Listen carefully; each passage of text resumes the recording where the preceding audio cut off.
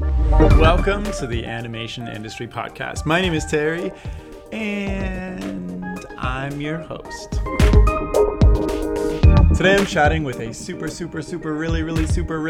cool person, Ali Kellner, about a lot of things. But firstly, we are going to chat about her whole pitching experience, from how she created a pitch Bible step by step to how she ended up winning both the Ottawa International Animation Conferences and the Toronto Arts and Animation Festival International Conferences pitch competitions, to everything that's happened since, and her best advice to putting together and selling your original show idea. But besides all this, Ali does a little bit of everything in the industry. She's a storyboard artist, a writer, an animator, a director, and of course, a show creator. So without further ado, let's jump in. Hi, Ali. Thank you for coming on my animation podcast. How are you doing today? I'm doing swell. How are you doing, Terry? I'm doing swell as well. I'm actually really excited to chat with you because we have very similar pitch journeys where we both went through the exact same two Toronto, Ottawa festivals and won them. And anyways, I'm super excited to chat about that. But I think let's give some, for people who don't know how amazing you are, let's give some background on what you do. So you're at a family reunion and your great aunt comes by and pitches your cheek. What do you say to her? What are you doing these days, Ali, for work? Well, Granny, you wouldn't understand any of it. So no, that's an interesting question. I think I would say that I work in the animation industry and I do all parts of it. I like to do the animation part. I like to do the story part. Directing is definitely something that I'm trying to become or do more of. And also, I think my passion lies in creating the stories before they hit the production pipeline. So it's developing Bibles and shows themselves and characters and the whole pre-production part of it. Granny. So you went to animation school, right? The animation schools. Plural. But so for instance, at Sheridan, they teach a very generalist degree, but they also were if you want to be a rigger, take all your electives in rigging. Did you go through schools and being I just want to do everything and I'm not going to specialize? And then because you've worked on a ton of things, you've worked on Bravest Warriors and stuff for PBS and Corner Gas, et cetera, how do you end up, I guess what I'm asking is, how do you end up being able to storyboard and direct and write and animate and do all of these things and not pigeonhole yourself into I'm an animator, for instance? That is such an interesting question that I'm really excited to answer.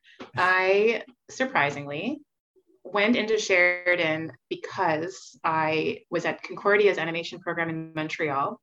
And I did 3 years there, but I didn't graduate with my bachelor's degree because I quit early and applied to Sheridan because I wanted to do more industry related stuff. I think my dream was to work at Pixar. In full transparency, I think I wanted a Pixar job more than anything in the world, but that might have been because I didn't know anything else existed. And that Pixar was to me the holy grail. I would watch the shorts every day. So I thought, okay, Concordia is not going to get me at Pixar. They're not teaching me anything animation wise that I really need to know. I mean, I don't know, maybe they were and I wasn't learning anything, but anyway, I thought I had to go to Sheridan. So at Sheridan, I got in and realized I really wasn't as good of an artist as I thought I was.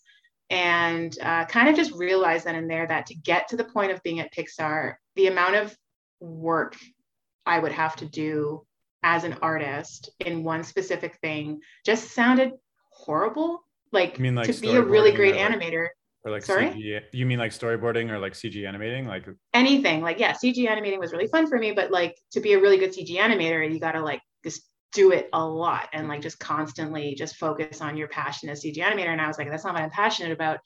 And I think it was in third year where I got to go to 6 Point Harness as an intern.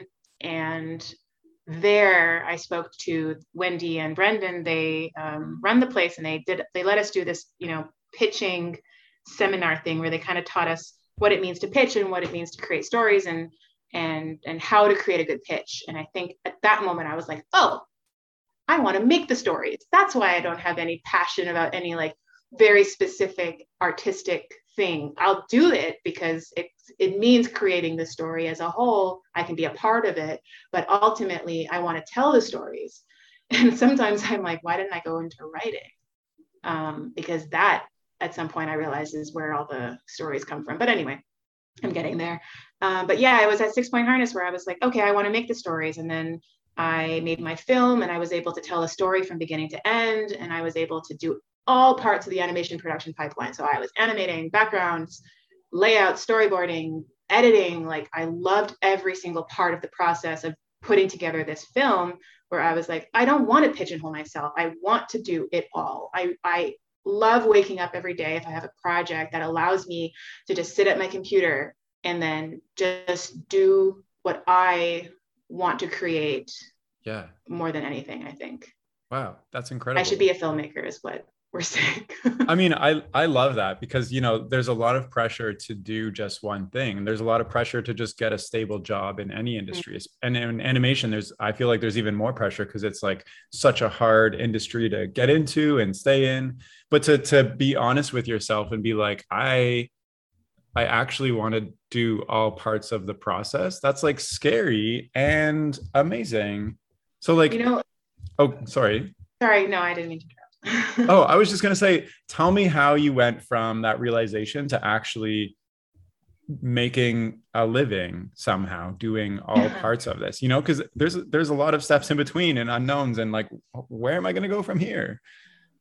But a funny anecdote I have to say is when I was in fourth year at Sheridan, having the time of my life, I woke up at like 7 a.m., went to the gym, and then got to studio before anybody else was even awake, like working on my film, but like loving it.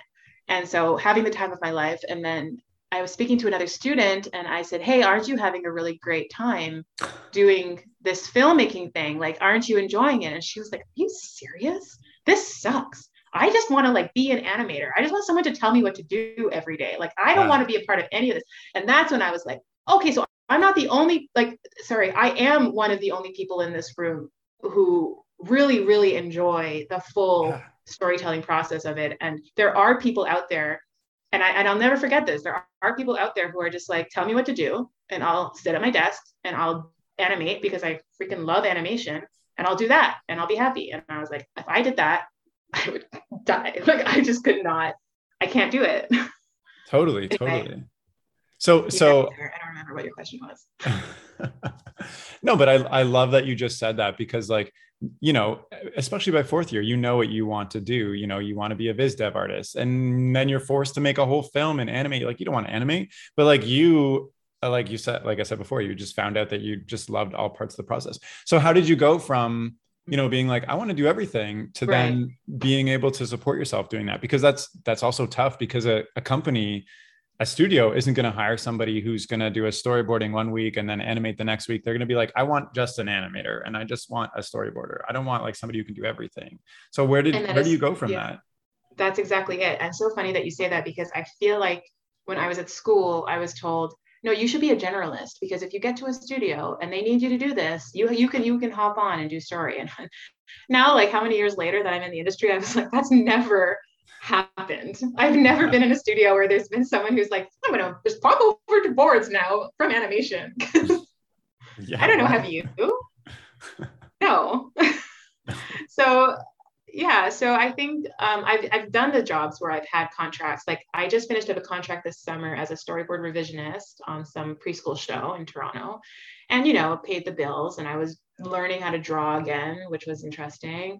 And how do you even get that job when you have such a plethora of skills? Like why wouldn't this place be like, I want somebody who's a master storyboard revisionist storyboarder, not to say that you don't have great skills, but you just told me you had to learn how to draw again, but also that you do all the things in the process.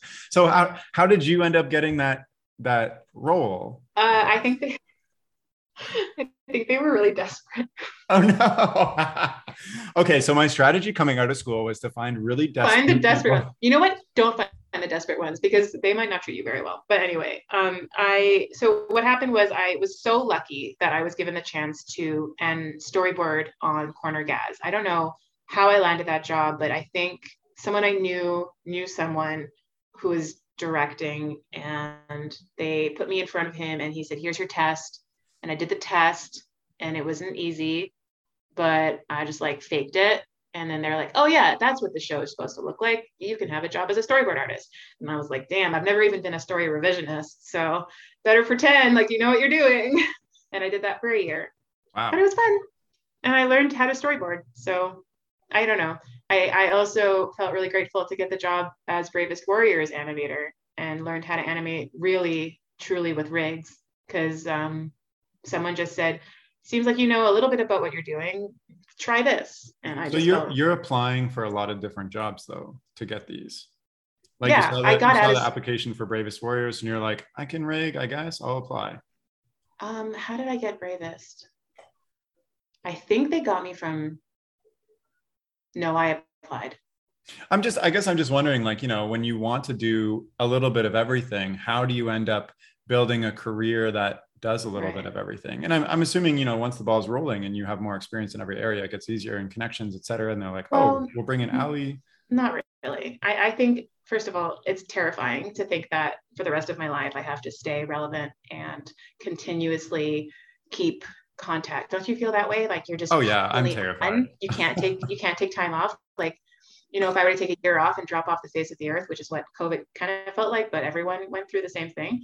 It's terrifying because then it's like you have, you know, 500,000 students that just graduated who are probably aces better than you are, who can take your potential job at any point. So am I making a mistake not working my way up in industry and focusing on one specific skill set?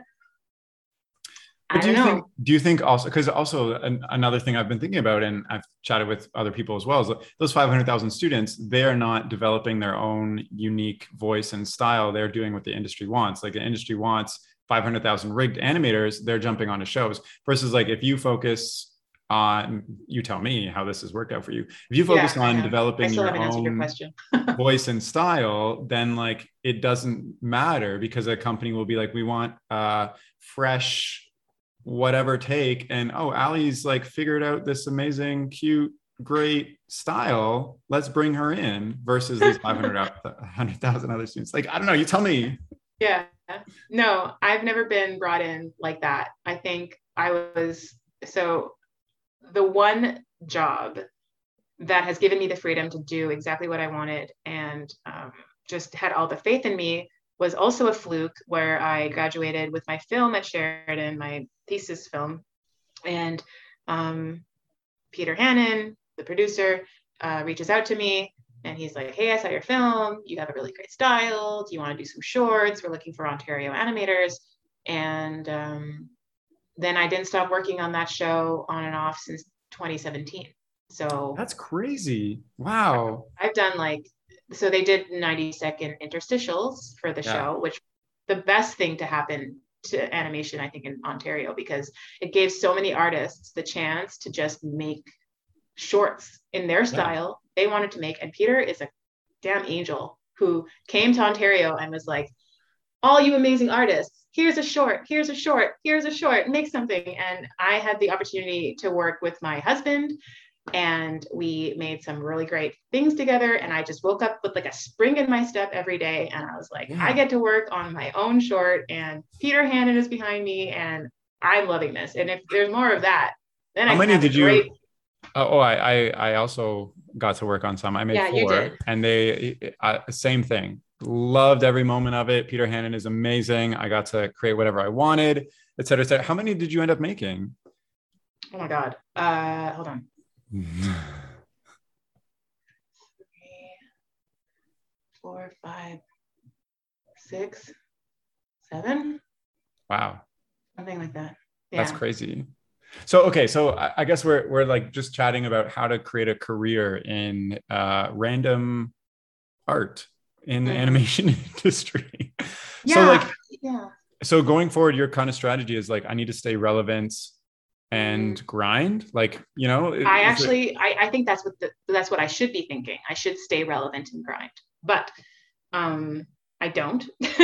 And I think something, and I'm really glad that I'm on this podcast actually at this very moment, because I have to say that the pressure for animation artists or animators or storyboard artists to produce work on top of the work that they produce for 8 hours a day is ridiculous.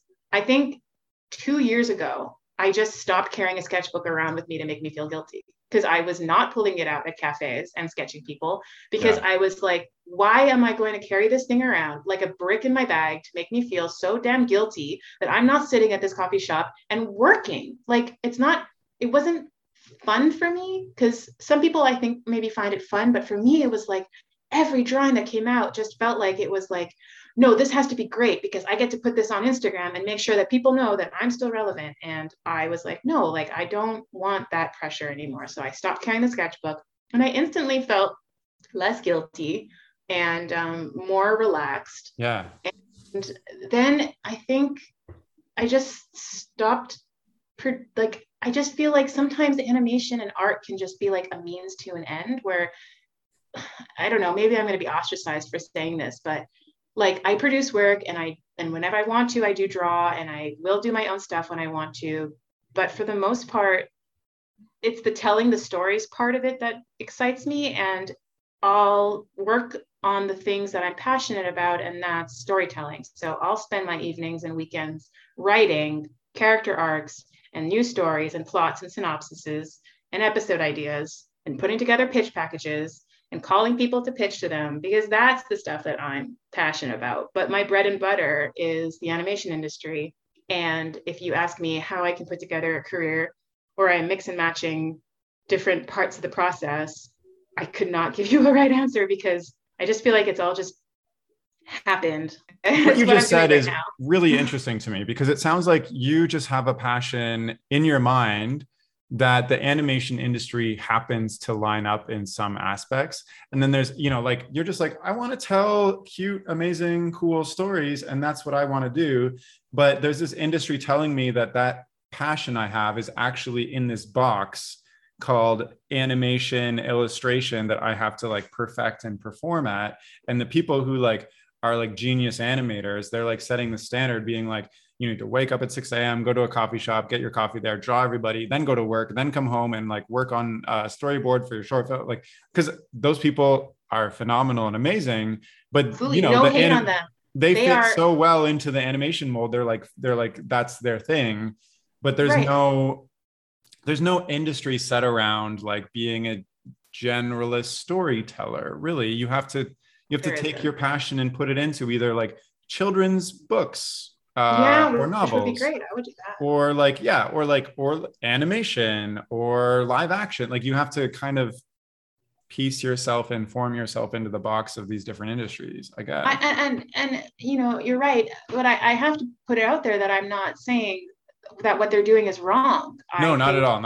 If you could wake up at 6 a.m., sketch people, go to work, come home, storyboard, and plein air paint on the weekends, like snaps for you. I wish I was you. I wish I could do that. But no, you don't, because you just told me you're doing that anyways, just in a different setting. It's true. You're going home and creating show pitches on your side, which other people find it super exhausting. Which other people don't. Absolutely. Yeah, I think, that's it. And I do stuff that I'm passionate about on the side. It's just not, physically drawing on my iPad or Cintiq every single day. What if, so I've talked to a couple people in Europe where they have artist collectives where it's like 10 directors all work together in a studio, and whoever's grant or funding or project takes off, they all jump off and make that film together. Can I move to Europe? That sounds like yeah, which kind of sounds super interesting. So it's like, say director A is not Ali, their film gets funding and suddenly you're storyboarding for this film and animating, or like director B needs a Terry, do you want to start this? Or like whatever. Yeah, why doesn't that exist here? Like, we have Canadian funding, grants, stuff. Don't like really though. You're right. The amount of funding in Europe just supersedes, I think, Canadian. I could be wrong, but from what I've seen, I mean, I had every intention before I got married this September to put together an application for a film grant. I got into the Canadian Media Fund, or not Media Fund, the Canada Arts Council. Yeah. I got my application approved, and then I was going to write this whole grant application, and then life happened. But I still want to make another film. I still, that's the stuff that I feel like doesn't die, is the wanting to tell more stories, Totally. wanting to make work, but just not like practicing hands, or like the way your shoulder connects, or Yeah. like making sure that you get character expressions down. Like that stuff is great, and I kind of wish I had that in the back of my mind, and I definitely do need to work on that if I want to continue as an animator or anything like that. But I just But it's I not your think, thing. And that's 100% okay. yeah, and I just hope that there's a space for people to say that without feeling like people will be like, oh, well then, you know, can you be in it? Like, can you be in, like, are you allowed to be in this industry? Because I feel like there is a whole world of directors and filmmakers out there doing great, cool shit who aren't necessarily like Sheridan graduate life drawing experts, you Yeah. know, like their work is crazy awesome. And I'm sure they do a lot of art every day, and I'm sure they kill it every day, but Well, I I don't know think how they there get there. definitely is a space. Like I get what you're saying, and like I even feel embarrassed in my own path in a weird way, because like I like put off stop motion. I was like, I'm not going to do stop motion, and I have to, because I also like writing. I like doing everything too.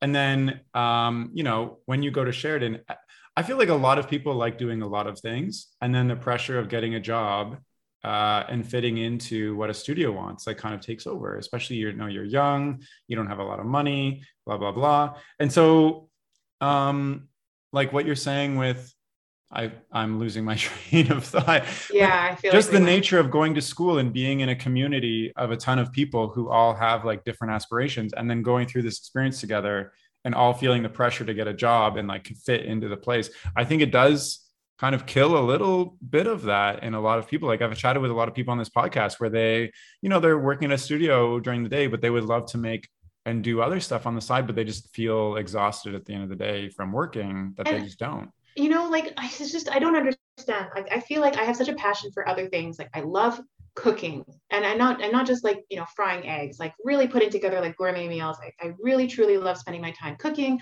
baking. Like I think I want to start like a baking business maybe. Like I have a vegetable garden that I spend time in, and it's basic stuff that I feel like people in other industries just do. Whereas people in animation, it's like, well, No, no, like you're cheating on your animation. you, That's yeah, like, you should be working on your other shit. Like I don't even remember the last time, I think, well, I read books now, but when I was, you know, with this whole headspace, I think I wasn't reading for fun, because I kept thinking everything I read has to be focused towards how to be a better artist, yeah. or how, and maybe I don't have good time management, and maybe that's the case. And other people can call in and be like, Terry, like Ali said this, but actually it's possible to do it all. So I don't know what she's smoking, but Well, some people, I like don't for instance, know. I've talked with people on this podcast who go home and watch a new film every day and like analyze it like as their homework, and they're like storyboard artists or whatnot.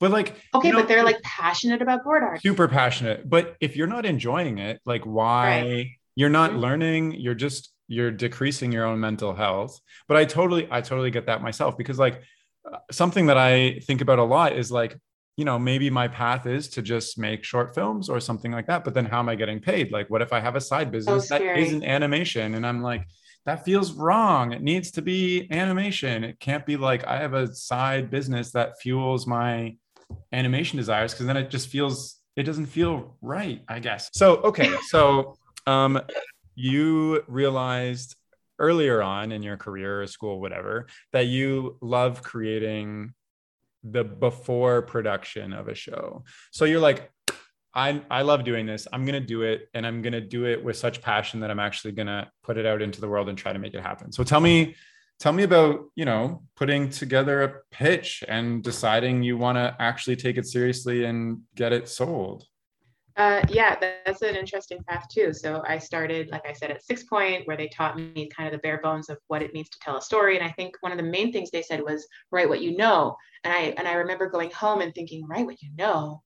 Well, what do I know? I'm just this Jewish girl from a Jewish suburb, and you know, whatever. You're Like, like, what do wait a I minute. had a very nice life. I didn't have any trouble. Write what you know. Like, I don't.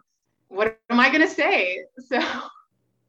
So it was really hard, because I feel like I took that really literally. And then later on, I learned that storytelling could be like a cool story that you want to tell that doesn't necessarily have to do with your personal life. but Yeah. it should connect to why you should tell this story. What's your perspective on it? So as a Jewish woman, what would my perspective be? Like a 30-year-old woman, what would my perspective be? So, you know, and then scale that down for ages 6 to 11. So anyway, so when I was in LA, I came up with this show called Gold, which is about a family where the mother has been possessed by an alien demon for like 30 odd years. And he lives on his own planet, but he controls her through whatever. And she's almost like a demon figure when he activates her. Anyway, it's really complicated and I really need to work on it. But I was like, okay, well, sometimes I feel like my mom and I didn't get along. And, you know, that was like a starting jumping off point. So what could that look like? And then my father was always reading and watching TV. So what would that look like in a character? And, you know, how does my brother fit in? And just, you know, being able to bring characters from your own life into your show really helps push your writing. And then after I decided that that's an idea that I can't really work anymore, I came up with a show that I wanted to pitch as my 4th year film. And in the end, a great guy called Rex helped me pick my thesis film, which was about my grandmother's experience in the war. So in the end, I didn't pick that show idea, but I really liked that idea, not the war one that I finished, but the other idea about school that was in my head. And so I said, okay, well, I still want to make this, you know, even though I'm making a film about my grandmother in the war, I still want to make this thing about school. So I wrote it out and I put together a short synopsis and I drew all the characters and I talked about who these characters are. And when I was working at Portfolio on Bravest Warriors, I made friends with the sales and development team. And they said, well, do you have a show? And I said, yes. And then they gave me a lot of good feedback and it changed it completely. And then it changed again another 20, 30 times. What was some of the feedback? So what did you show them? You showed them like the synopsis with character drawings? Yeah. And then so what was their feedback? Oh my God. Well, first of all, they wanted to work with it, but they wanted me to change a whole bunch of stuff. I think it was like, give the character some sci-fi friend and then like some robot friend, I think. And then you're like, but this is a children's school in real world. Yeah, I don't really know. I think my tagline for it from the very beginning was Recess for the 21st Century, because I'm such a millennial and I can't get over the 90s. Yeah. And I was like, I need to redo the 90s TV for kids these days. And how do I give it a 21st century twist? So I called my show Recess for the 21st Century, and I had all my squads, all of my cliques in the school. And I called it Melrose Middle School because I grew up on Melrose Street in Montreal. And I was 5 minutes away from my elementary school, which was the basis of my experience already. In 6th grade. So I came up with the show. I said, okay, well, what if I base it on Royalvale? And the school I went to, and I never had middle school, but whatever, Melrose Middle School sounded great. And they liked it, but they changed it so much that I was like, I don't even know what the show is anymore. And then they said, okay, well, we don't want it anyway. So then I said, okay, I need a real writing friend. So I called my friend of a friend, David, who's now my writing partner for a few years. And he's an actual comedy writer, director. So with his help, we were able to flesh out what a good story is, what this story means. I kept the trueness of the Melrose Middle School Recess for the 21st Century, and the characters stayed the same, but he really helped build like how to tell like when you're writing an episode, what are you trying to say in that episode? What's the conflict? What's the arc of it? And then stuff like that. When you like say technical. You kept it true to yourself or what it was, what does that mean? I think it just stayed with I think what we did was we took out all of the shit that made it taking away from the essence of the show. I think we went back down to the essence of the show, which was Recess for the 21st Century, kids in school, dealing with the traumas of living life as a middle schooler, because I think Big Mouth had come out at some point and I was like, oh my God, that's my show, but an adult show. So yeah. Big Mouth for kids. And then I said, let's figure out who these characters are. So we really started going into the relationships between the three mains, and I started to have a real feeling of who they were. And David just really helped flesh it from the beginning. And we just took out all this stuff that was just flash, like sci-fi stuff and the magic stuff and like all this stuff that had happened over the years. And we just took it away and we said, what's the show about? It's about kids living life. And let's mirror that to kids today. And then I pitched it at Ottawa and we won. Wait, but it sounds like it became easier to pitch once all that fluff and flash was out. So, okay. Yeah. So you pitched it at Ottawa. What did you have at the end? Like, you know, you had some episodes, you had the art. Okay. So what did you pitch to Ottawa? Ottawa needs you to put together a pitch package. I don't remember exactly, but they said, what's your show? So you got to have the title, the log line, the synopsis. Well, actually, I don't know if they required any of that, but I think I had the title, log line, the synopsis. Yeah. Then I think I had a lot more than a lot of people would have had. So I had, the audience, the information and all that kind of stuff. Character 1, character 2, character 3. So pretty basic stuff. Like they're not, I mean, I also went through this experience. Oh yeah, so you would know. I put together like a 1.5 PDF page just with like silly drawings and like words. Oh, I did a 12 page PDF package. I had like 6 episodes. I had secondary characters. Wow. Yeah. No, but you know what? Honestly, props to Brandon Lane who came in when we got accepted to the pitch. He came in as our mentor and really helped us flesh out character traits and character flaws. And totally. He really helped us with kind of the backbone stuff. But I have to say, I think our presentation nailed it. Yeah. Because your pitch package is your 12-page Bible written about what the show's about, who the characters are, and what your episodes are. And your presentation, I actually just talked about this today in class. Your presentation is kind of your pitch package, but broken down and digestible for an audience or for your execs. So we used a lot of GIFs. I really went hard. I know it's annoying. Who knows. GIFs. And I thought, I love communicating in GIFs. I don't care how millennial I look. That's what I do. When reaction to something, it's a GIF. And and so I said, okay, let's just use what we love, because David and I both communicate in GIFs to each other. So we put it like GIFs on every page of our presentation, and we used GIFs to kind of like when we pitched our episodes, we used a GIF to be like, this is a GIF representing this episode. This is a GIF representing this character. This is a GIF representing the style of the show, the humor of the show. And I think something else that we did was that we said it's got like the style of Recess with the situational comedy of Gumball with the I don't remember exactly what we said, but like with essence of Big Mouth, and like we really just took a bunch of different shows that were already out there and we're like a little bit of this, a little bit of this, a little bit of this, and you have our show. And you weren't worried that you were like diluting and confusing people to be like, how does Big Mouth fit in with Recess, fit in with like whatever? Oh, I think that was I never thought about that. I was told once you shouldn't compare your show to anything else on the market because you're pigeonholing yourself. And they said, well, that show already exists. But I don't know. I feel like if you can slip it in that your show has a specific part of another show, like the humor of Bob's Burgers or the ballooness of Rick and Morty. Yeah. Or hey, I am agreeing with you. I think if you feel confident that this explains perfectly what you're going for, then do it. Right. And even like, you get all this advice, like you need to have a 12 or 10-page pitch. You need to have a character slide. You need to have all this writing. But like, I think what you did is amazing. You were like, no, I'm going to tell this how I most effectively communicate the ideas, and people will get it because, you're not putting yourself in this like potentially dry format where you're not feeling comfortable and you're trying to like explain things in a way that's not how you would naturally communicate. So I love that you did GIFs, and for my presentation, I drew the entire pitch as a kid's storybook with no words, and I just told the stories, and like that worked. Like I didn't have any like breakdown character page at all. Like, so it's a preschool show, right? Yeah. And also, it was much more simplified than a middle school's.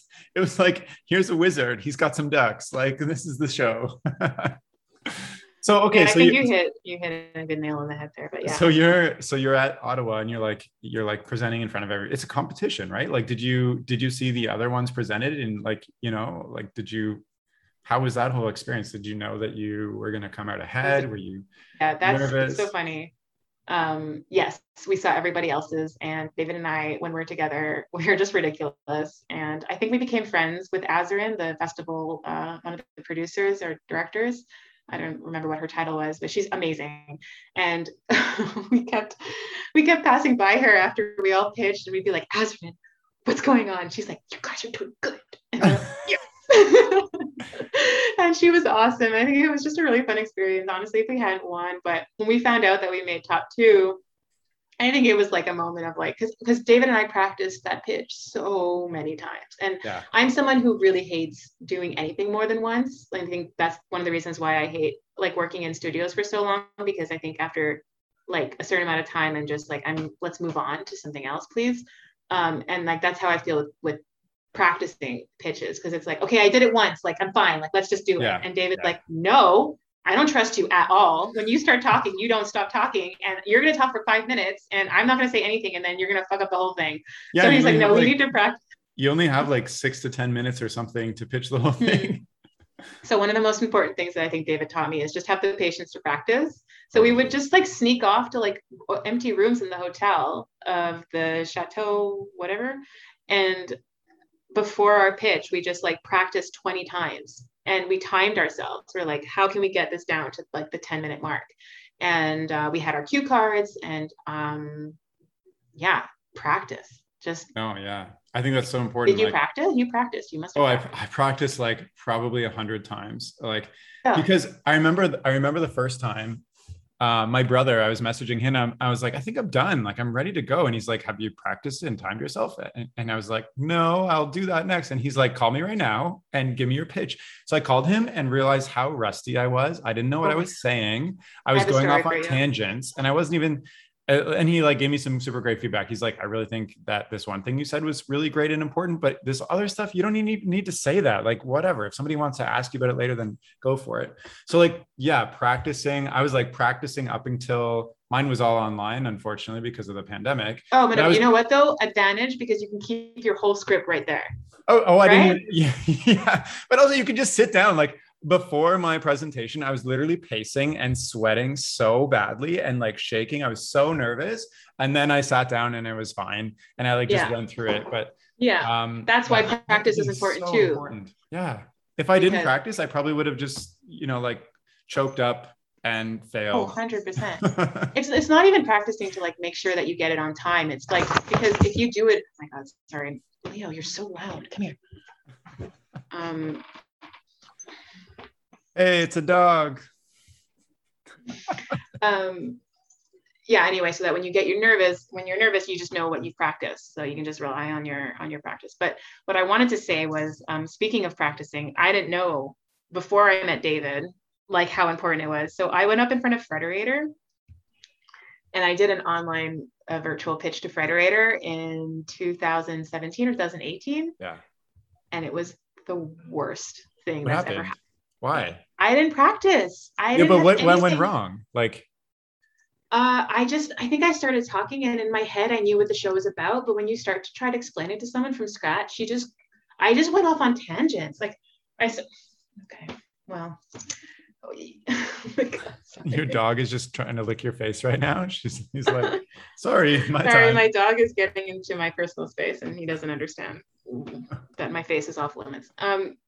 Yeah, no, I just didn't practice it, and so I went off on tangents, and I think I talked for 15 or 17 minutes. And That's way too at the long. end, they still, yeah, that's way too long. And they still didn't know what I was talking about. And they were so nice about it. They were like, yeah, like, you still have some work to do. So, like, when you've refined it, please let us know. And I think when I closed the window, I just cried so hard, But because I it almost was feel the, like you need some of those experiences to understand the yeah. importance of Oh my putting God. something together. Because the other thing is like, what I've understood too is I can have a whole world, characters, everything going on in my head and drawn out, but like to explain this in 5 minutes to somebody, and if you don't explain the right things, they're totally not interested, because you can like like one of the worst mistakes is to just go off world building forever and be like, and then there'll be like an Yeah. elf village, and the elf village will like And it's so specialize in like water unnecessary. magic. And it's Yeah. like, I don't care. Tell me the heart of the story. Like, Yeah.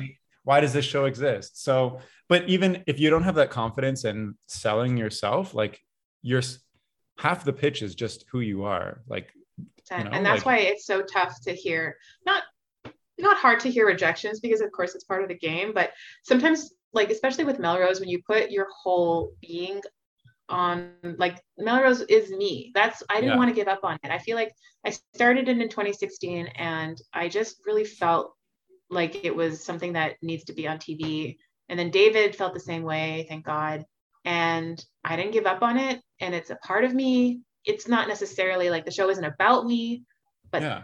So tell me what happened after Ottawa. You won the festival, and oh yeah.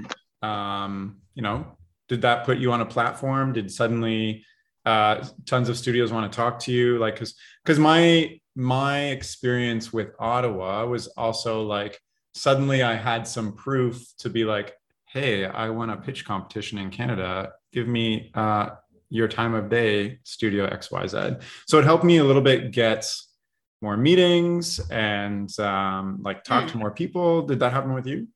Yeah, I got a ton of meetings. A ton of meetings that seemed like they were gonna do really well, Yeah. and then I heard from them again. So that's the name of the game. But yeah, I think I got a lot of offers. Not offers. I got a lot of interviews.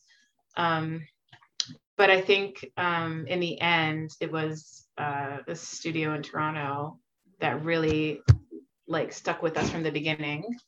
And this is so insane. I like how my camera view My is just dog's a dog now.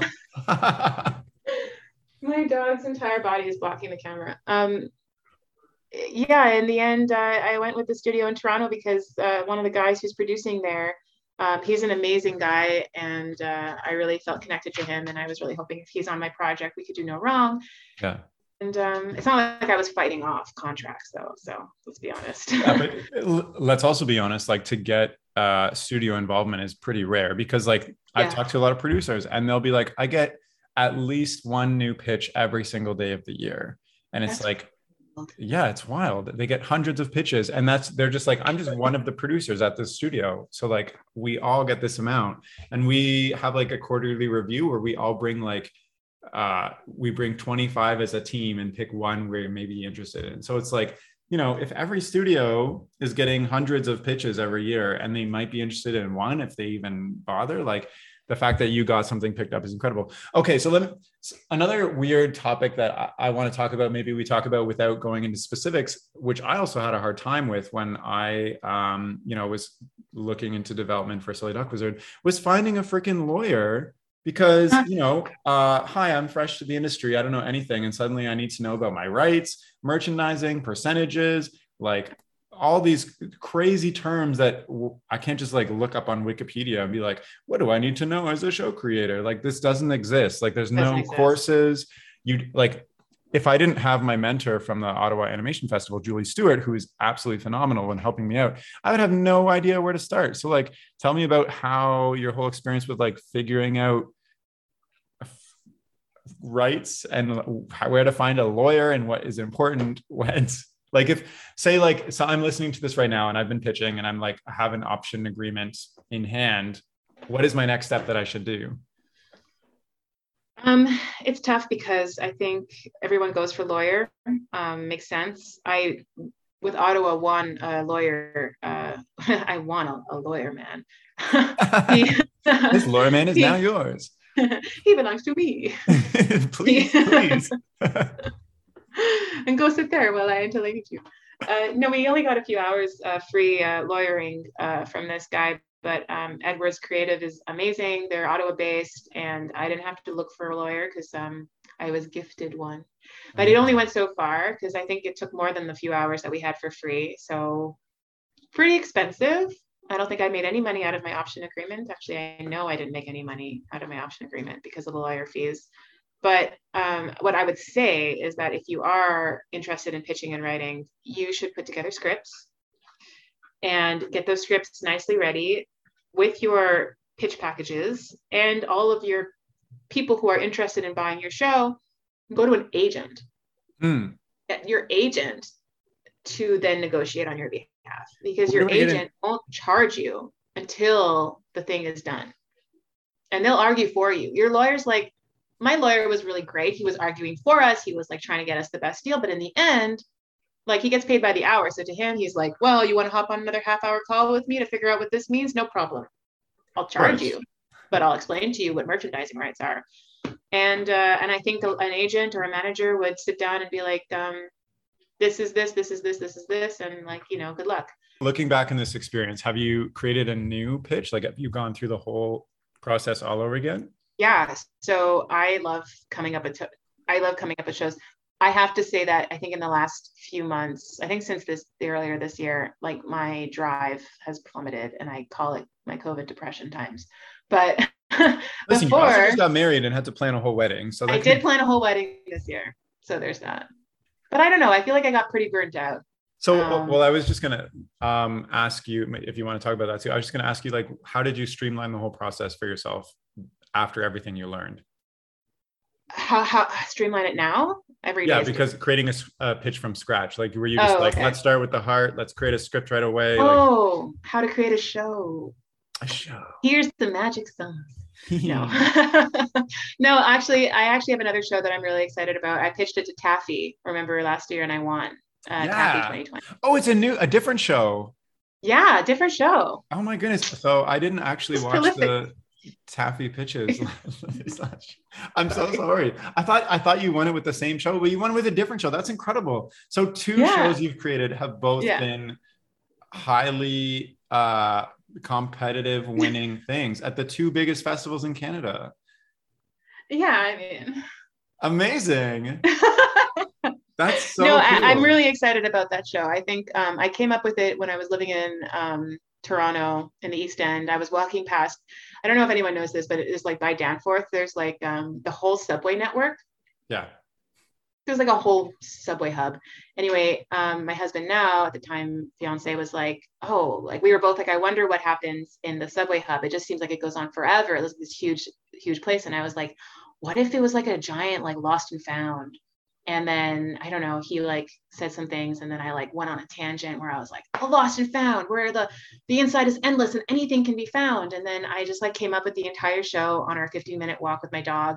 And then I called my friend David, writer friend, and I was like, David, I have a show. And he's like, whatever you have, I'm in it.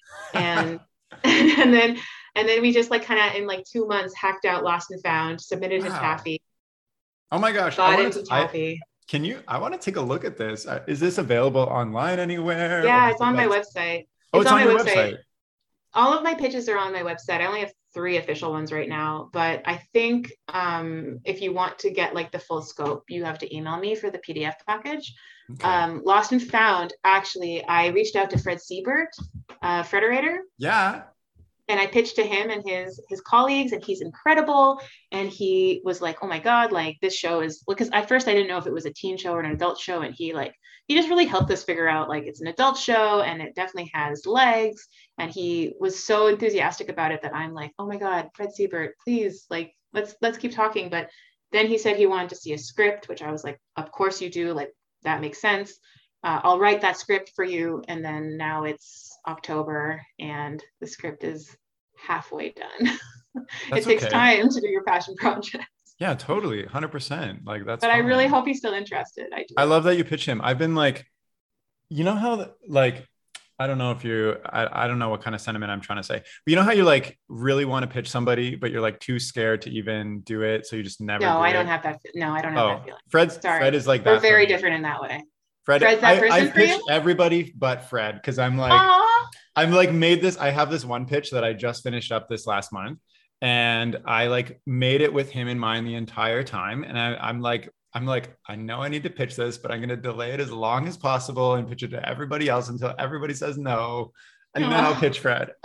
Is it because he might reject you and then you might feel like completely ripped and I'll be apart? Like, no. And then you're like, I'm going to quit animation. Yeah. This is my villain story.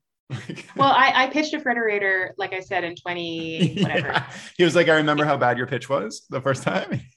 I don't even know if he was in the room. I don't think he was, because he was still a part of Frederator at the time, and now he's got his own thing going on. So I don't think I pitched to him. But regardless, what you said about like people that you're too scared to pitch to, I don't have that. I think this is what's really worked for me too, is that I don't have that kind of like blocker that's like, I don't know if I should email this person because I'm so nervous about them, or I don't know if I should approach this person because like they're so cool or good, and like You're just like, I'm on top. definitely have. I'm pitching everybody. No, I don't even feel that good about myself. Like I have like a very deteriorating like self-image where I need to work on my own confidence levels. But when I'm in like a public place, or if I have like a passion project that I want someone to hear about, for some reason, it's just like this impulsive, like send the email. Don't even read it over. Just give it just send it. I wish I had that. I have like I have that in different things. Like I can jump on a podcast and talk with anybody, no problem. But as soon as I'm pitching an idea, I'm like this weird sense of like embarrassed, don't want to push it. And like I downplay everything to the point where it's like I'm like massively underselling it. That's why practicing in front of other people helps me so much, because it forces me to like bring out those qualities that will actually sell the idea versus like, I don't know, which I'm going off on a tangent, but it's weird because I have a marketing background and all I was doing was marketing and creating SEO and writing about and advertisements for products. And I had no problem, like pimping anything out to the max. There's like a little benefit, we're going to blow it up and it's the main feature. But when it comes to animation, it's so personal to me that I'm like, I haven't figured out how to market my own ideas in a way that comes across as confidence versus I don't think you will. I hope you really like this. Bye. I don't think that changes. I think what I'm saying, I feel similarly to you, where when it comes to marketing my own work, I'll never go up to someone and be like, I have the best idea in the whole world. Get this. Yeah. That's not me. Like I know what, like, I don't know who has that kind of confidence. I certainly don't. But I think the confidence I'm talking about is this like YOLO attitude where I'm like, what's going to help me if this email sits in my drafts folder for 3 or 4 or 5 days or weeks. Okay. Like, I don't know. Funny story, not related. I think you're going to like the story. Keep it in the podcast or not. When I was at Sheridan, I was like realizing I wanted to be a storyteller and a showrunner, blah, blah, blah. So I emailed a woman called Kimberly Mooney, who, when I went to a Gravity Falls talk, I went to a lot of talks. Everyone in Sheridan goes to these conferences. I went to this one for Gravity Falls where Michael Rianda was speaking about being a producer. And after the show, I was like one of those keeners. I like gunned it to the front. I was like, Michael Rianda, I like want to be a showrunner. What should I do? Like, I have a show idea or whatever I was talking about. And he's like, well, the person you should talk to is Kimberly Mooney, because she is development whatever at Disney. And I was like, because he was at Disney Gravity Falls at the time. So I'm like, oh, okay, Kimberly Mooney. Like, I'm going to go to her. Like, fucking exec development at Disney, like 23, 4-year-old me, second year Sheridan, whatever. So like, maybe it was just dumb, but I Facebook messaged her. I found her on Facebook. And the gall, the Facebook message a development exec at whatever, how old I was like, Kimberly Mooney, I was told by Michael Rianda that you're the person I should talk to.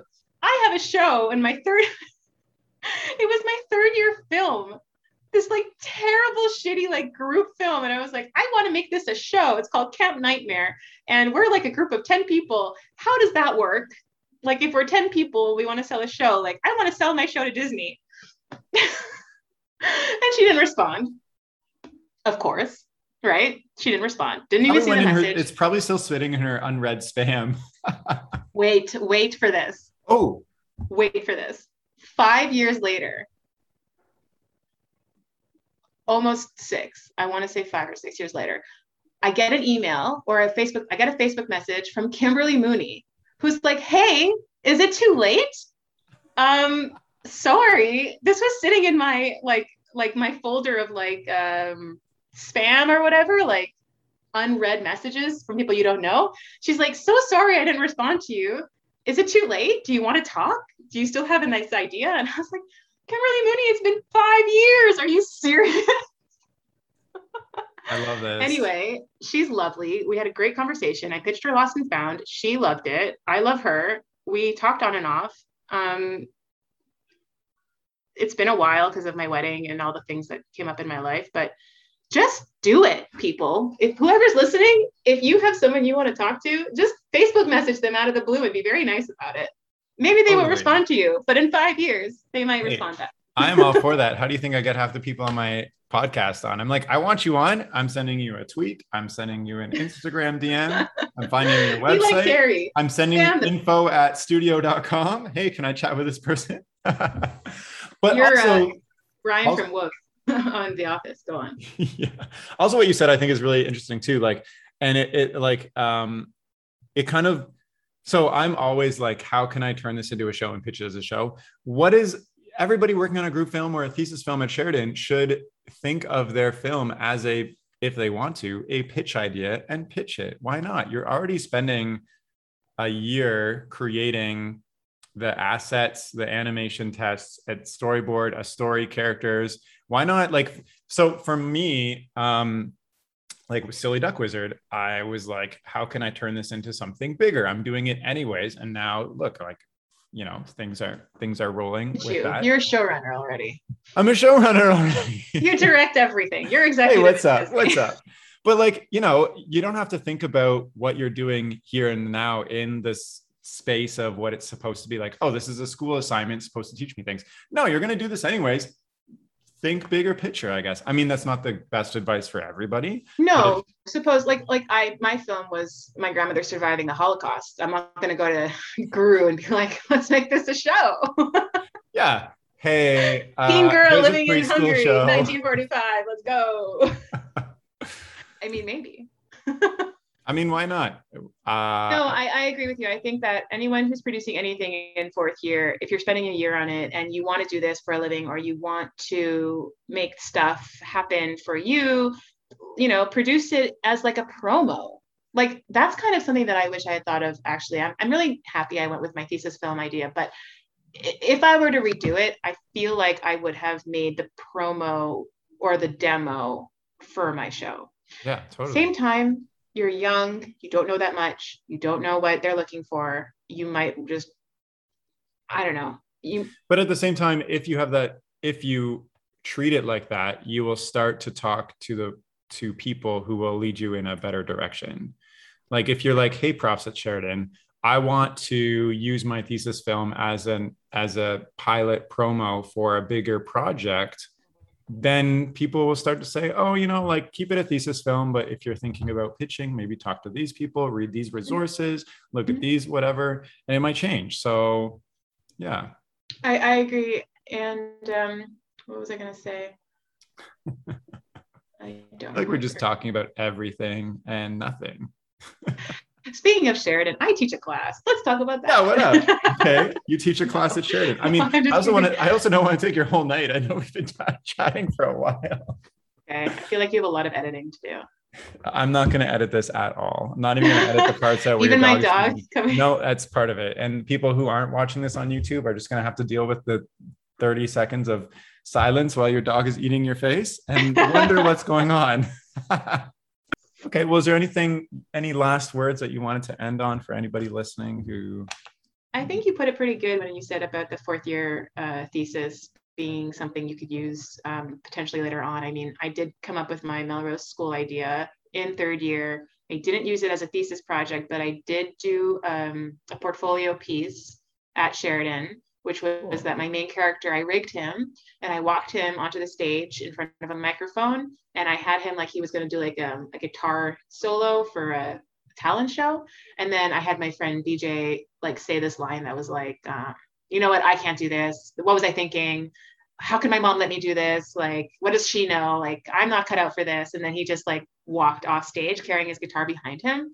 And I thought it was a really interesting like build up to him like about to like play this guitar. And then it cuts and he's like, I can't do this. What are you talking about? This is so not me. And I was like, this resonated with me because like, I feel like that's very much my sense of humor and like who I am. And I used it in my pitch for Melrose, like during Ottawa and at every Melrose pitch meeting I had with all these studios. And everyone really connected to that piece because it kind of was like one tiny little thing that was animated already that gave you a sense of like one.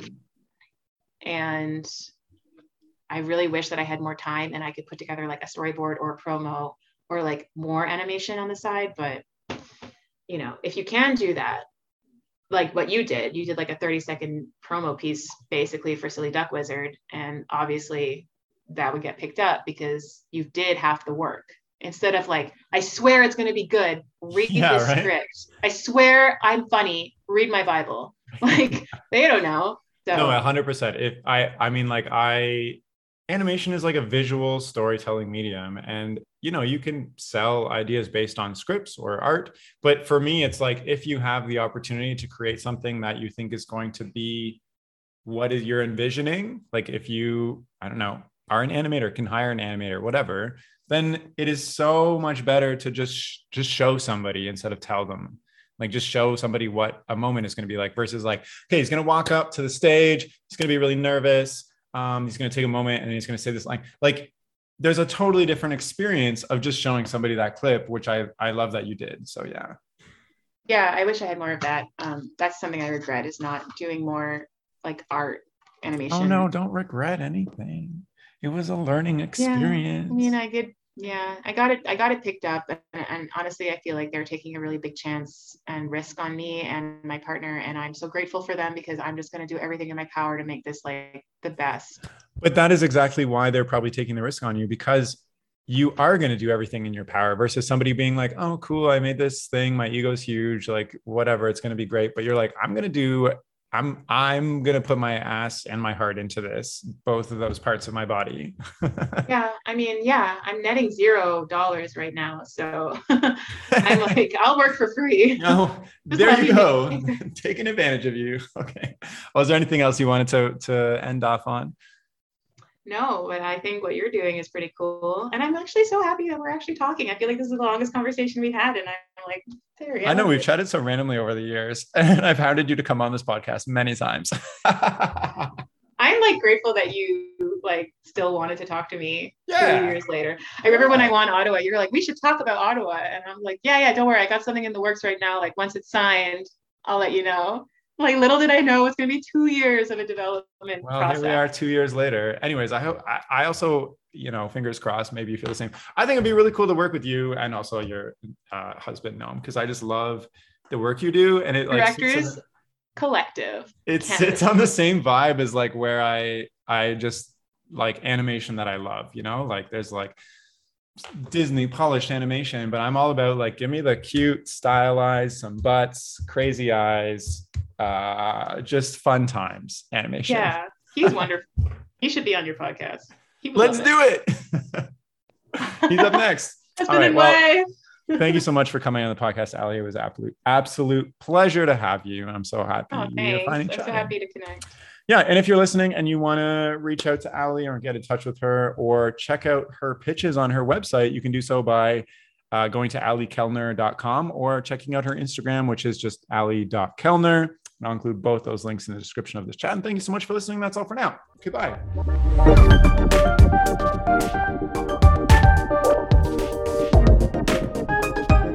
The music for this podcast was composed by Will Farmer and the graphics by Daniel Abensauer. I encourage you to look them up if you enjoyed their work.